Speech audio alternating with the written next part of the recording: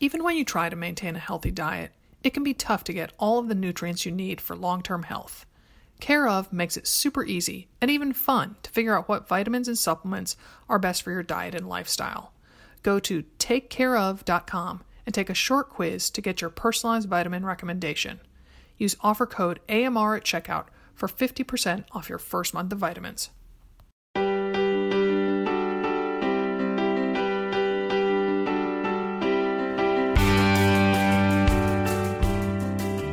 Welcome to another Mother Runner. This is Sarah in Portland.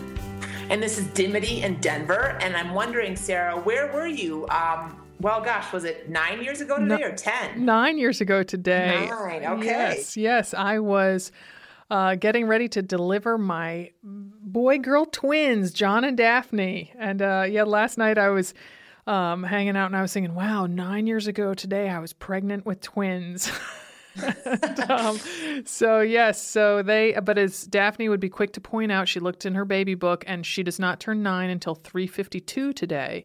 So good. Well, I've heard she's already clamoring to open her gifts, so tell her to, chill the heck out. You're not 9 until 3:52, Daphne. No, so. I let them open their big gift this morning already because I don't know, there was just a lot of pressure, and so I caved. Yeah. And so we have my best friend from college and her family is joining us. They're joining us for dinner this evening because they live in Chicago, but they are in Oregon on vacation, and it just so happens that tonight's the night they can join us. And I was like, oh, don't worry, it's their birthday. Don't feel the need to bring a present. So I don't want to be like, oh, look, and here's a bunch of presents. And hey, look, you didn't bring anything. So yeah, sure. So the big gift, I think I know what it is, but I won't spoil it. What was it?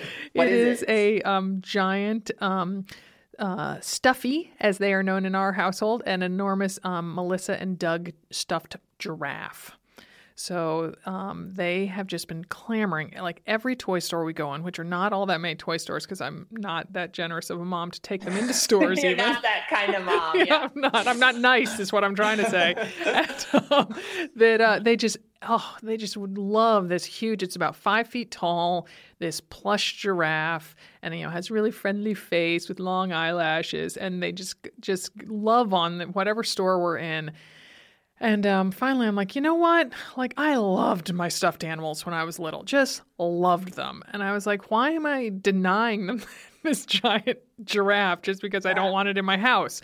I was going to say because it's a 5-foot stuffed giraffe, and after they're done loving on it in, a year or so, you're like, what the hell am I going to do with this big giant giraffe? I know, but is it their fault that I really missed the window and I should have bought it for them when they were 6 so they could have had 4 or 5 years of loving on it? Not their fault, no. Yeah, no. So I'm not going to penalize them for that. So I got it, but I asked Phoebe, their big sister, beforehand. I showed it to her. I said, okay, Phoebe, they love this thing. I'm like, but there's 2 kids. Should I buy like the stuffed elephant or the stuffed zebra to go along with it? She's like, no. They only want the giraffe. Well, of course, then I took them into another store recently where there was the whole collection, the whole oeuvre of Melissa and Doug's plush animals, and they were like, oh, look at the panda, look at the gorilla, look at the zebra. So Jack's dad and stepmother emailed last week and were like, oh, what should we get the twins for their birthday? I'm like, here is a link to this zebra that you should buy for them. Perfect. So I told the zebra and the giraffe this morning, or just the giraffe? Well, the zebra is en route. It took a little while to get from Africa. I have to say, Sarah, I would not. I mean, I'm very proud of you for buying them that. But I know that you got it from Amazon. So was the box like as big as me? And like, did you fret about the like carbon footprint? Oh, the carbon footprint of this giraffe. Oh, and also, please, I live in Portland, so of course I'm like, I should buy local. And I'm like, yeah.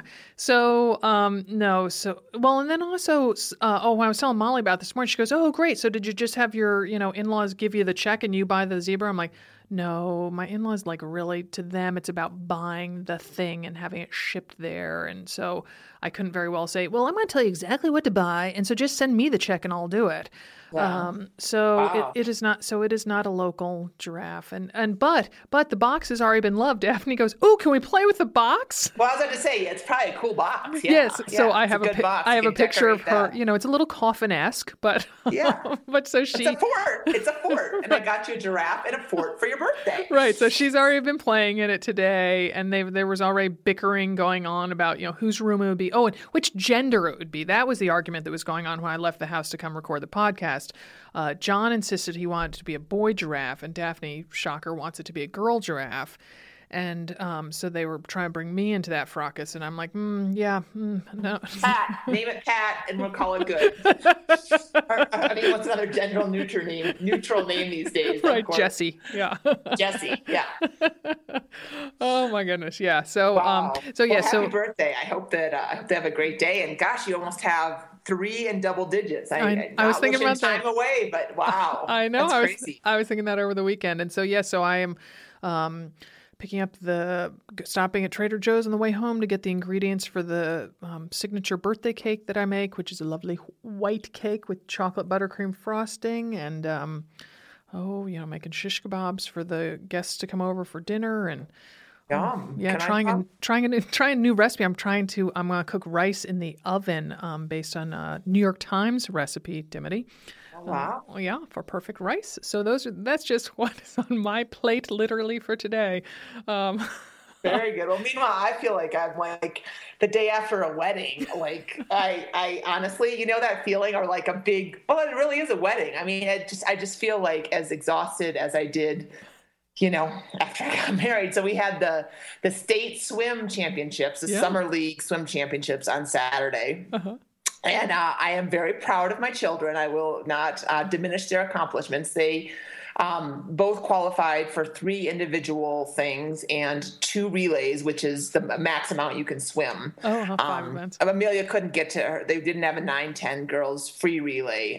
So she swam in 4 things, and Ben swam in 5. Mm-hmm. And that day started at they warmed up at our pool at 6:45. The meet started out in Golden, Colorado, at 9. Uh-huh.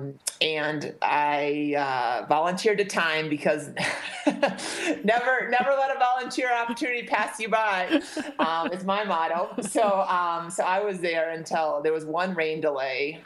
So when it lightnings, you have to wait 30 minutes, and if you get another lightning, you have to wait 30 minutes from that lightning. But fortunately, that was a fairly short rain delay. We've had longer. So it was just about half an hour. Mm-hmm. So I got home at about 5, and then there was a celebration party that night at the pool back again, because we hadn't spent enough time in chlorine waters. So it went from about 6:45 to about 9:30 that night. And it was, and the whole week, I mean, the coaches did such a fun job, and it made me realize why I love swim team so much for my kids. I mean, so the coaches, they came and picked them up for a surprise breakfast on Thursday morning. And nice. They had 40 kids at state. So it was not it wasn't like 5 kids made it. Uh-huh. It was a lot of kids. Uh-huh. So surprise breakfast. They each got a poster on our garage on Friday morning. Oh, that's awesome. They got, T-shirts and a special state CD. Oh. And it was funny. I was talking to the parents on Saturday night, and I'm like, so do you listen to the CD on the drive to Golden? It's about half an hour away. And they're like, yeah, every song sounded the same. I was like, yeah. And they're like, and the only ones that we recognized were Eye of the Tiger and Journey, Don't Stop Believin'. And I was like, hello, dating ourselves, like all this like Usher and whatever else there was on it. I'm like, oh my goodness. So anyway, it was a great day, and the kids swam really well, and I learned a couple lessons about being a parent, which it's a blog post, and okay. I don't want to write it, but I don't want to talk about it, but I don't want to write it right now because I'm working so hard on the book. But yes, I've learned that once again that the drive has to come from within. You can't force things on people, and Amelia taught me that in a very nice kind of tough way for me, but I've got it now. I think I finally learned that lesson with my children. So it was a good day. And so awesome. I'm officially tired. And so then on Sunday, I of course neglected or didn't have a workout on Saturday. So Sunday I went and ran with my friend Katie, the ultra runner, and Becky, who's doing Pikes Peak, and we did my favorite trail. And Katie was like, Dimity, there are other trails here in Denver. I was like, I know, but I like this one. I really, really like this one. It's out in it's called Deer Creek, and it's just a lovely trail. And so anyway, so we had a little chat about, she's going to rank the trails that I need to see, and we're going to do a little trail running tour of Denver. So the Tour de Trails, I like it. Tour de Trails, yeah. So anyway, so it was a fun-filled weekend for me, and I am excited to have a week to focus on the book again. I feel like people are like, are they done with that dumb book already? But like, if you only work in like 2 and 3 hour focused chunks at time, it takes a little while. So anyway. A lot of building blocks, yeah. Exactly. But we have a different goal in mind besides finishing the book today. We have the sub 2 hour half marathon goal in mind. And it's funny because somebody tagged me on Facebook recently asking how to do it, like not on a Run Like a Mother the book page, but just as my friend network. And I'm excited to have this ready to go because I can just send it back to her. It's such a, how do I run sub 2 hours? Listen to this. I know. That's what I'm going to do. Well, because it's like, there's a lot of stuff that comes. There's a lot of little fingers that poke in, and how do you get to do it? Because it is such a monumental goal, and so many women are aiming for it. So we wanted to help them push themselves over the edge. And the person, of course, to do it is who, Sarah? It is our pal, Greg McMillan of McMillan Running Company, the founder of that. And he has been on the show before, and we just love chatting with him. And we often go to his website, McMillanRunning.com. He has his well-known and trusted pace calculator on the site, and he's just an awesome resource for distance runners. He also does personalized coaching, and we just feel that Greg can really break things down and explain it in that lovely kind of slight Southern drawl he has. So here is Greg McMillan. Thanks. Wonderful to be here again. Good. So this time we wanted to bring you on to talk about that elusive goal of running, or maybe it's not so elusive, but that highly sought after goal of running a half marathon in under 2 hours. And we decided you were the man to give us the advice on that.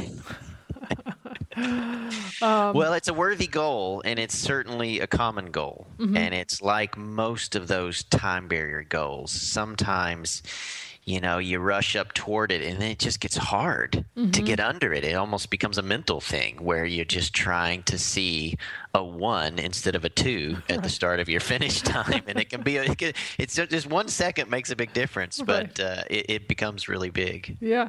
So since you are the man for the trusted pace calculator at McMillanRunning.com, let's talk numbers.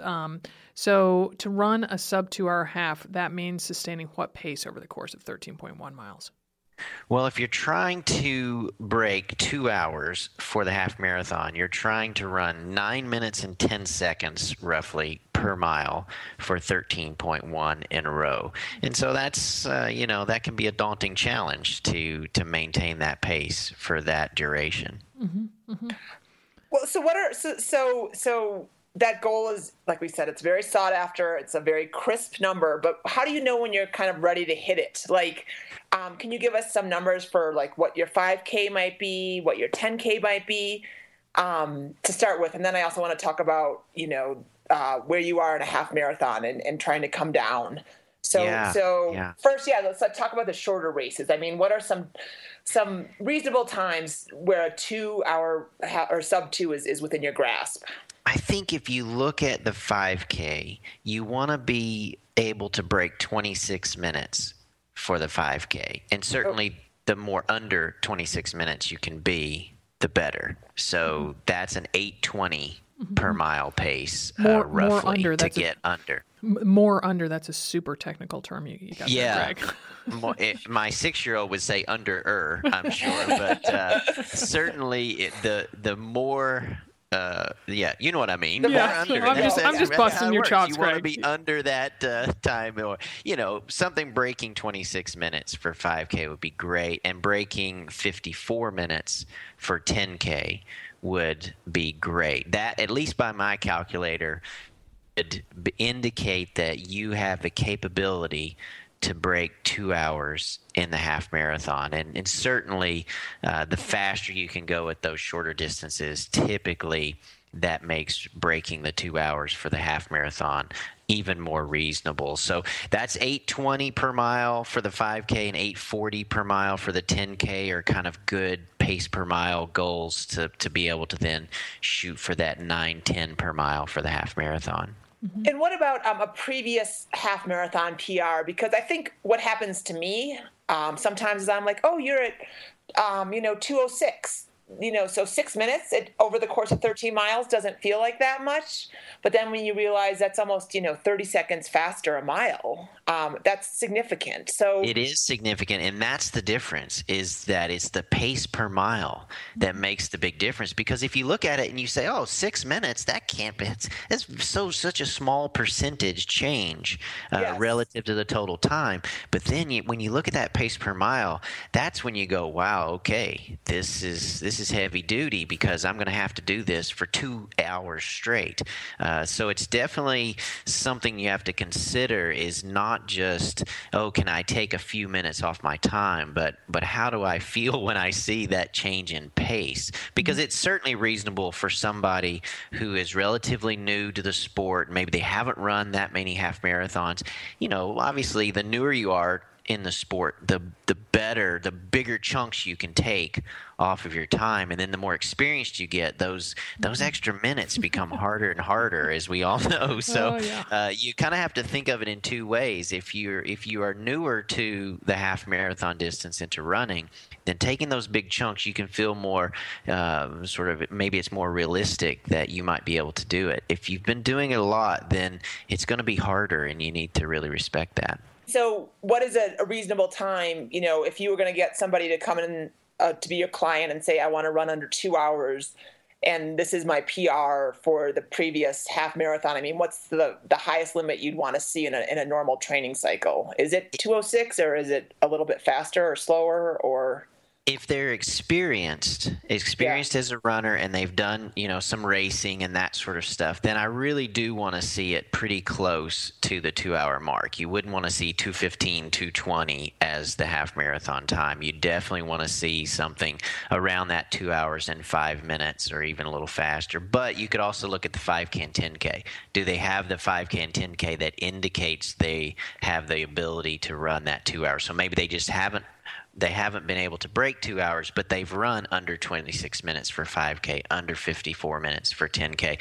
Then that gives me more information to say, I think it's possible for us to get under, because you already have this component at the shorter distances that we need. Now, if you were very, very experienced and you've not been able to break 24 minutes or 26 minutes for 5K, but you've been racing a bunch of half marathons and you've run 2:04, then I know, wow, this is going to be a challenge. We're going to have to work very hard. So again, it kind of depends on the person a little bit, sure, and their other capabilities and their training history. But again, newer runners, less experienced, typically I'm okay with bigger chunks coming off. More experienced, really been kind of shooting for that goal for a while, then we might have to do training slightly different. Okay. And also, speaking of chunks, though, don't you find sometimes someone will go out and run their first half marathon in 2:45, and then their next one is 2:32, and then, down to 2:20, and it's just like, I'm just going to keep slicing and dicing 10 minutes off my half marathon. I'm going to be down to 1:30 in no time. Yeah. So and that's the hard part, isn't it? That we get spoiled with taking these big chunks, but we have to remember that, that PR train runs out of track soon enough.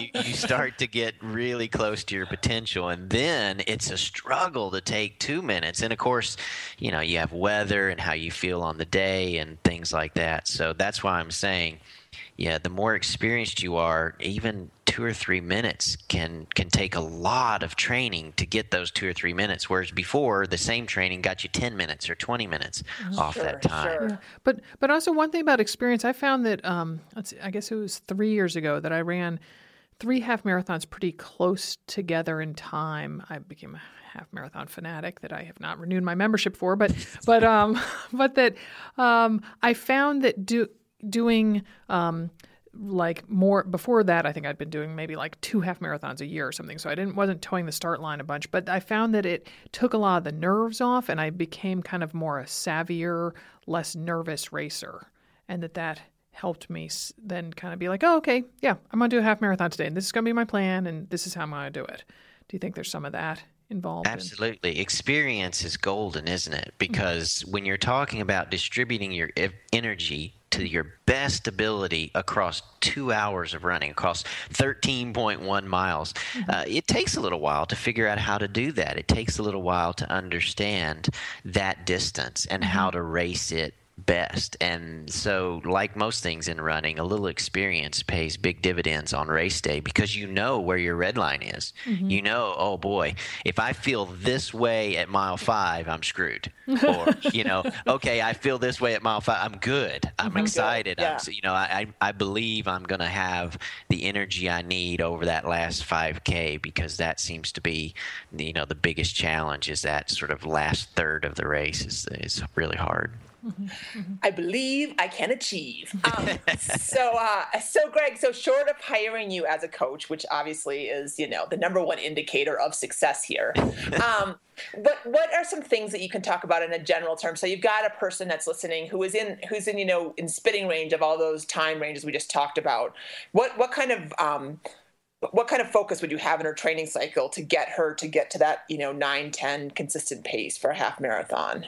Yeah, it's really interesting. I look at it as there's 3 key limiting factors when you're trying to break 2 hours in the half marathon. The first is muscular fatigue. So that's one of the things we have to train for, because you know how it is. If you try to run farther or longer than you have before, part of the fatigue is just that your legs don't want to go anymore, and you're having to your upper body is trying to get the lower body to come along. And so we have to address that in training. We've got to do long runs to build up that endurance so that they have the muscular strength to carry us across that. And so before you get to point 2, is long runs, is that past 13.1 miles in your mind? Like, are you an advocate of going 14 or 15 miles for a PR in a marathon?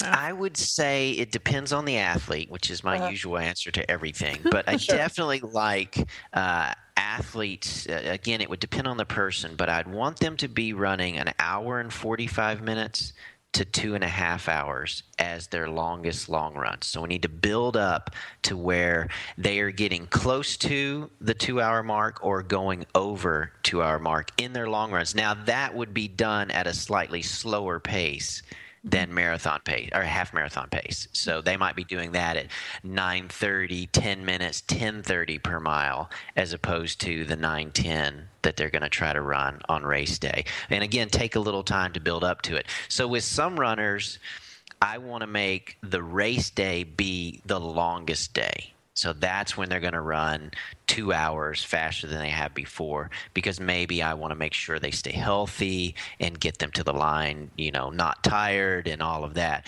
And then maybe somebody who's more experienced, I might push it a little bit, saying, okay, we've not been able to break that barrier. In order to do that, we've got to change something in training. So maybe one thing we can change is doing some long runs that are beyond the time that you want to run or beyond the distance of the half marathon. So again, it depends a little bit on the athlete, but for sure you want to be getting at least an hour and 45 minutes in, build up to that as your long run, because that's going to create that fatigue in the muscles that you're going to experience on race day for sure. And so you need to build that long run up in order to kind of address that muscular fatigue. It's also important that you think about frequency of running. If you're going to try to do a 2-hour half marathon, it's hard to do that off of 2 days of running per week. You can still run, and you could still run well, but if you could add one more day, for example, that really changes, again, the stimulus to the body. Or if you run 3 days a week, maybe you can add a 4. Since 2011, BarkBox has been committed to making dogs happy. For humans, BarkBox is a delivery of 4 to 6 natural treats and super fun toys curated around a surprise theme each month. For dogs, BarkBox is like the joy of a million belly scratches. BarkBoxes include all-natural treats and innovative toys to match a dog's unique needs, including allergies and heavy chewer preferences. Not a phrase I say every day. Dimity's dog Mason, an energetic Weimaraner, is eagerly awaiting his first BarkBox. Dimity let BarkBox know the breed, size, and even name of her dog, as well as the all-important chewing preferences. And now, on the 15th of each month, a new box will get shipped to Mason. Each monthly box is themed, like Country Fair or Brooklyn Hipster, with new and unique toys to keep dogs engaged, interested, and happy. If your pooch doesn't like something in the box, BarkBox promises to send something they'll love for free, because BarkBox is all about dog happiness. Choose a plan. 1, 6, or 12-month plans are available. Cancel anytime. Free shipping in the continental U.S. For a free extra month when you subscribe to a 6 or 12-month plan of BarkBox, visit barkbox.com/AMR. That's barkbox.com/AMR. Woof! Thanks to Storyworth for supporting our podcast. Storyworth is a subscription service started by a fellow who wanted families to be able to share their memories and anecdotes with each other. Here's how it works. Purchase a Storyworth subscription for someone you love, and each week, Storyworth sends that loved one an email with a question about his or her life. The person either replies with his or her story via email or records it by phone by calling a Storyworth number. After a year, the stories are bound in a lovely hardcover keepsake book. My husband Jack and I gifted Storyworth to his dad, and we're especially looking forward to hearing his tales about going to medical school in Dublin, Ireland, which is where Jack was born and spent the first 4 years of his life. Then we'll share the book with Jack's siblings. For $20 off, visit storyworth.com/AMR when you subscribe. That's storyworth.com/AMR. Every other week or something like that, so that you're getting a little bit more frequency. Because one of the things we're trying to do is, if you're trying to beat a goal that's been elusive, then you might want to try to increase your average mileage across the week. And the only way to do that is to be smart about it, right? You can't suddenly just go, oh, I'm going to run 5 days a week and I've been running 3. That's how we get injured. So you have to be smart, but trying to maybe add another day every week, every other week, every third week can be a neat way to do it. Or adding a midweek longer run. Mm-hmm. So say, for example, you're doing an hour and a half as your long run on the weekend, and maybe instead of 45 minutes that you do normally during the week, you might do an hour or an hour 15 during the week. So again, just trying to think about, I need to do some runs where I'm fatiguing my leg muscles. I'm getting to the point where, I'm ready for this run to be done. That's a good sign that your legs are getting to that fatigue point. And so you need to, in training, you don't have to do it all the time, but it should be once a week or possibly twice a week that you're kind of touching that fatigue zone. And you can also do it with fast finishes. I like the fast finish long runs. So maybe on some of your long runs, you might not go quite as far. So if you've built up to 2 hours, maybe one week you back down to an hour and 30 or an hour and 45 minutes, but you finish the last 30 minutes or 45 minutes faster. Maybe even getting down to that 9-minute pace. So you're really kind of pushing the last part. That can also challenge the sort of fatigue that you'll feel in your legs. Well, go back to running days per week, and I'm just curious. So, I mean, our average listener, let's say, is in her mid-30s, early 40s. So her body isn't as sprightly and young as it used to be. Although we have a lot of beginning runners who have fresh bodies that Sarah and I are insanely jealous of. That take those fresh legs. Gotta love it. I want your fresh legs for Christmas. Fresh legs, please. But I'm just curious. I mean, because there is a lot of questions about how many days a week should I be running? Is it 3? Is it 4? Is it 5? Is it 6? And I'm curious, where you feel like a sweet spot is, given that every runner is different. And I'm also curious about cross training and if you feel like a great, spinning class or bike workout or step mill or something like that can replace maybe one of the easier runs in the week. Yeah, I like 3 to 5 days of running per week works for most people. It fits into their life schedule, which is the hardest part usually, and it fits into their body. So typically people can run 3 to 5 days per week and they can stay healthy. It never stresses them too much. Now, certainly more experienced runners or higher mileage runners, they can run more than that. But I think for our audience that we're talking about, people who have jobs and family and certainly moms have 4 jobs every week. So it's definitely a challenge to fit it all in. But I like the 3 to 5 days per week. And if you're training for the half marathon, then you're probably going to, like I said, have some of those weeks where if you normally run 3, you might add a fourth day or a fifth day every other week or every third week just to kind of build it. So again, it varies a little bit by the person's life schedule, but typically the most that, if you can get in that frequency of really 4 to 5 would be ideal, I think, for breaking 2 hours in the half marathon. More than that you can do if your body can take it and your life schedule can do it. That'd be great.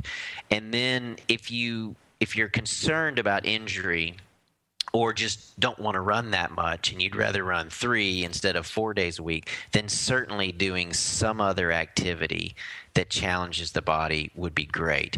I'm partial to the Elliptigo now. I think it's a great tool that is running-like, plus you can be outside, plus you can do it with your training partners. But you could also do the elliptical machine in the gym or go for a swim or, bike ride or any number of other sort of cross-training techniques, but again, something where you're challenging the body to get a little bit fitter.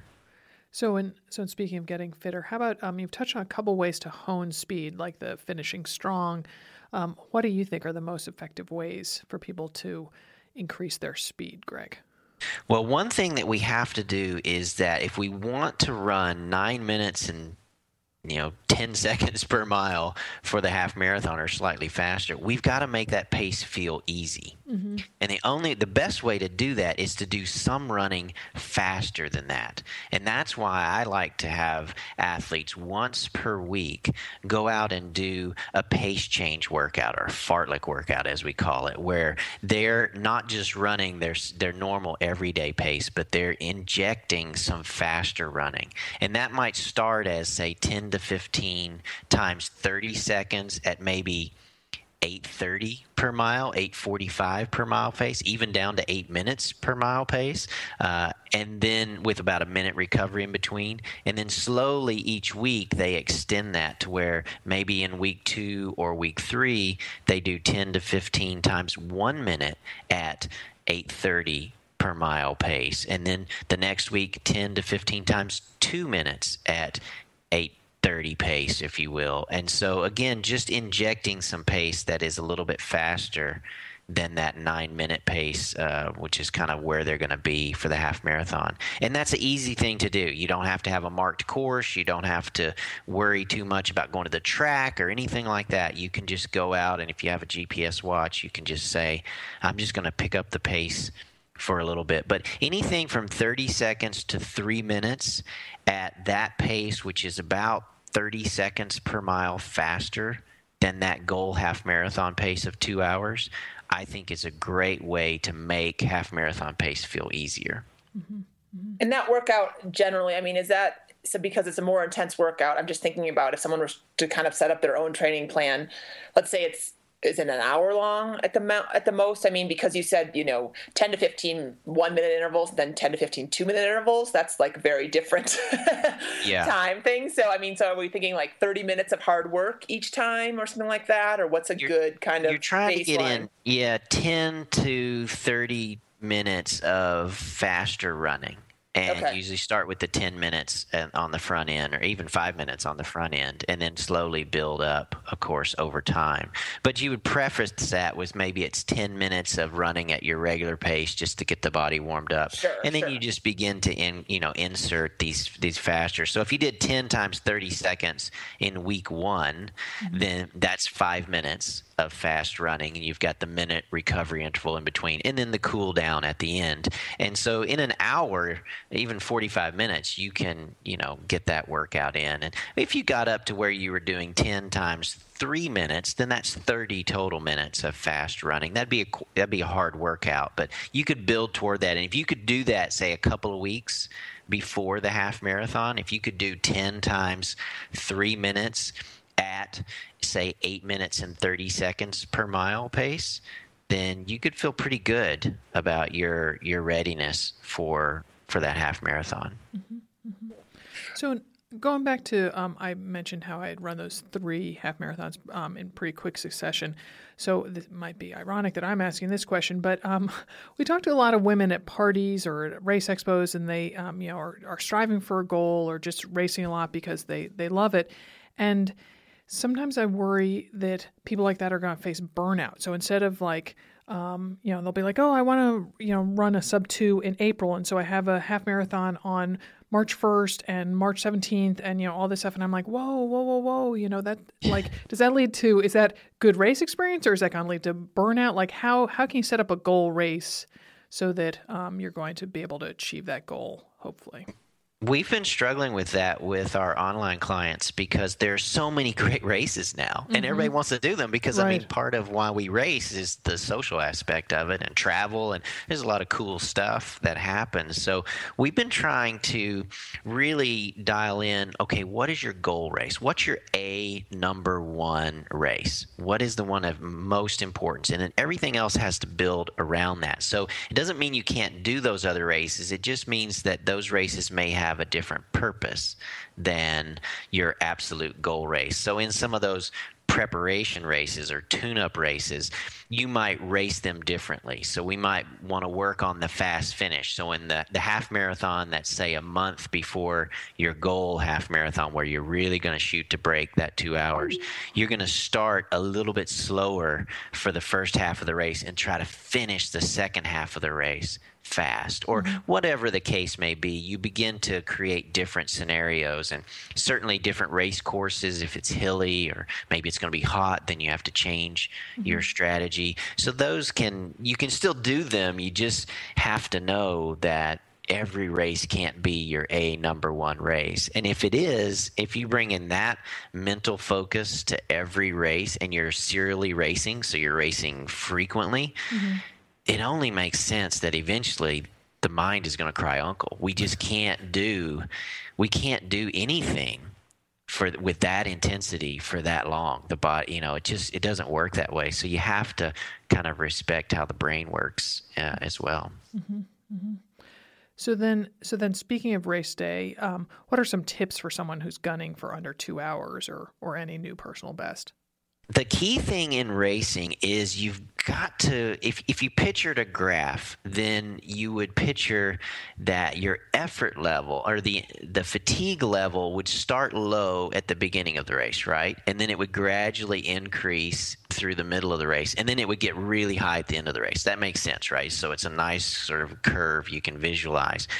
What people have to realize is that in the race, your mental intensity has to match that fatigue intensity curve. In other words, you want your pace to be relatively even, right? So if you wanted to run 9-minute pace for the half marathon and break 2 hours, then you might start the first couple of miles slightly slower than that by 5 to 10 seconds per mile. That's fine. Get warmed up. But from mile, say, 3 until the end of the race, you want to be running at your goal pace or slightly faster at the end.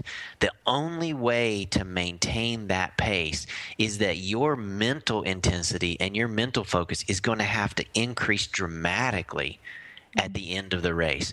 And a lot of times I think people are looking just at their watch and expecting it to, you want your pace to be even, but your mentality can't be even. Your mentality has to be increasing, and you've got to be ready for miles 7, 8, 9, and 10. I find like those are, I call it the go zone. That's where you have to engage your brain at a higher level than you have been. Because, the first few miles, you're talking to people, you're looking around, you're thinking about what you're going to have for, your post-run breakfast and all. You're doing that kind of stuff, trying to figure out if you've got, all your gear situated. And, that's plenty of time for that. But when you get to that after halfway, you have to begin to engage your brain into increasing its intensity, its focus for that middle period, because that's where people drop off the pace. You're too far away from the finish line to sprint, right? But you're also not. It's a weird zone, and you can daydream, and that's when you shouldn't be thinking about what you're going to have. You for breakfast. You should be thinking about, okay, I've got to, I want to make sure every mile. I've got to get to every mile split. I want to make sure I'm increasing my intensity. You have to engage, I guess, is a way to think about it. So if you can mentally engage across that race in that way, then it gives you a better chance. You've got to work on your fueling. Obviously, if you're going to run as hard as you can for 2 hours, we don't have enough carbohydrate store in our body for that long. You're going to deplete those. And so you've got to figure out a fueling strategy that works for you. That's what the training runs are for. Obviously, the bulk of those runs are where you are trying to dial in how much fluid and fuel you can get in. Most people don't get in enough. You need to try more, but you've got to find the balance where your stomach is okay and you know the taste works for you and what type of product works. But you've got to figure that out because you're going to need that during the race. Yeah, I'm always shocked by the number of women when we meet at race expos who are like, we're like, oh yeah, you got everything set for tomorrow, and talking to them, and they're like, oh yeah, no, I don't take gels during a race. I've never, and I'm like, whoa, you're gonna do a half marathon tomorrow. It's a big challenge. You wanna, it's sort of two things, and this is the way I approach it, which is maybe the same as everybody, but maybe different, is one thing you want to do early in the training cycle is figure out the fueling that'll help you in those long runs feel good. So, as you're extending your long run from, say, an hour to an hour and a half to up to 2 hours, let's say, you're fueling so that those runs you feel good. You are strong at the end, if you will. And then in the middle of the training cycle, you might take a couple of those long runs and you would reduce your carbohydrate intake. So you would actually kind of purposely want to get tired, want to almost bonk in those long runs. You'd have an emergency gel with you, of course, and you wouldn't be doing this run at night in the woods where if you had a problem, nobody would find you. But, you wouldn't mind challenging your body to go a little bit lower carbs during that. And then, that helps stimulate the body to preserve your carbohydrate stores. But on race day, that's when you want to bring it all together, where you've got this body who is much better at conserving the carbohydrates at race pace, but then you also have this fueling strategy that is dumping in exactly what you need in the timing and so forth. So it kind of comes together as this ability to feel really strong. Because if you can feel strong over the last 5K, and particularly I would say around the last 5 miles of a half marathon, you can get your goal. It's just about you got to be mentally sharp and physically ready and fueled enough. Then you can usually finish strong. And if you're finishing strong, typically you've got a better shot at achieving your goal as opposed to that, oh my gosh, when's this race going to get over? Hanging on. That's a bad scenario. Yeah, I had a coach who told me to run the first 10 miles and race the last 5K. Yeah. And it just, I still ran hard during those first 10 miles, and it just kind of let my mind, take a little bit of a break somehow, and that I'm like, okay, it's okay. I'm just running right now. I'm not going to start racing until I get to the 10-mile mark. And now that I think about it, that was actually the one where I set my half marathon PR. So, but you do have to be set up, as you've said, to be able to really put the hammer down in those last 3.1 miles. Yeah, most of us can, when we're tired, we can push for about 30 to 45 minutes. And that's why in the marathon, you've got to get to within 30 to 45 minutes before you have to kind of pull your superwoman powers out because you can't do it for longer than that. That's why they say, oh, if you hit the wall at 18, you're really screwed because you just have too much time. The duration to get to the finish line, it takes you too long. And it's the same in the half marathon if you're trying to break 2 hours. You've got to get to basically an hour 15, hour and a half into the race as easily as you can on pace before you have to sort of like start that inner dialogue of, come on, let's do it, whatever you have to do, cursing at yourself. I mean, there's a lot of different ways we motivate ourselves. A lot of different tactics that you recommend. Yeah, exactly. That's really key. So I think that's in the race. You have to be ready to fuel yourself, and then mentally you've got to be ready to really bring it in that last portion. And you were talking about internal dialogue, and I helped my running partner, Molly, run her first sub 2 hours by running alongside of her. And so what do you think of that? Like, and I had done it, I had run a bunch of sub 2s. So it wasn't a gimme for me, but, it was, I was comfortable in taking on that role. I mean, what do you think of having a more experienced person, kind of help guide you through it and make sure you stay strong through that kind of 7 to 11 mile tough stretch there and all that stuff? I think it's great. I mean, certainly we typically run better when we're not alone. It's tough to push yourself as hard by yourself as opposed to other people around. And luckily, when you have a time goal that is a popular one, like breaking 2 hours for the half marathon, you typically end up around a group of people. But certainly, if you have someone there with you that can help you, that's wonderful, particularly if they're a good pacer. If they, if you have a good relationship with them and that you train and run with them very well, and they know your mental states, so they know when to talk to you and when not to and what to say, then that's important as well. So certainly misery loves company a little bit, and it's not bad to have somebody there that can help you if your inner dialogue doesn't help you enough. Right, if it goes silent for a while there. Yeah. And then that sort of brings up the question of a pacer. And I don't know, we're kind of divided on the subject of having a professional pacer, one of those ones that carries the flags or the balloon or whatever it is, because of them going out at such an even pace. And so that if you are standing with the person who's holding that 2-hour flag, they are going to start at 9:10 and they're going to run those 9:10s the whole way.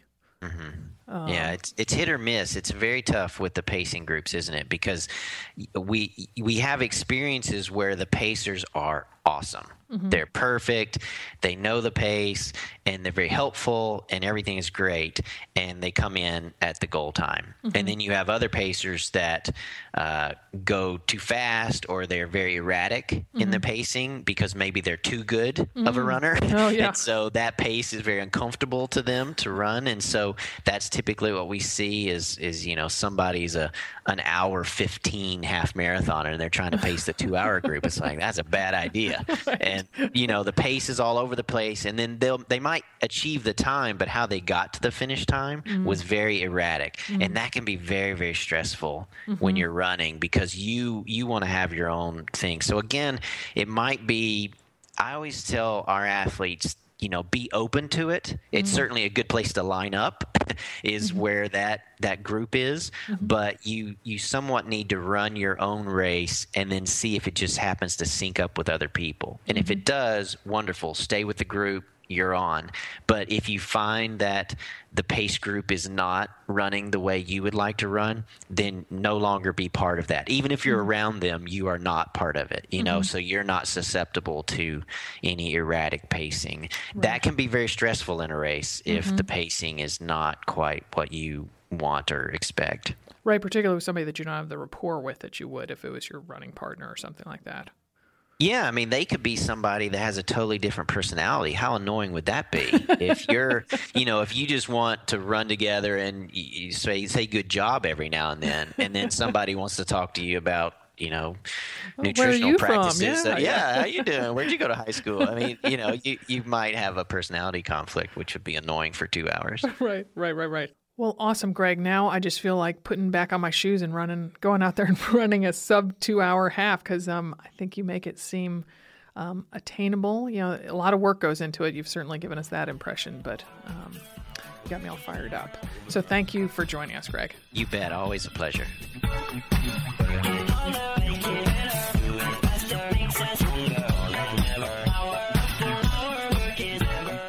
For more inspiration and advice for running whatever your time goal is in whichever race you're running, join us on Facebook at Run Like a Mother the Book. Our website is anothermotherrunner.com and motherrunnerstore.com in case you're looking for a really cute tank or something to wear in a race. On Instagram and Twitter, we are at The Mother Runner. Our books Run Like a Mother and Train Like a Mother, both loaded with great race advice, are available on Amazon.com as well as motherrunnerstore.com. And no matter what race you're running, many happy miles to you.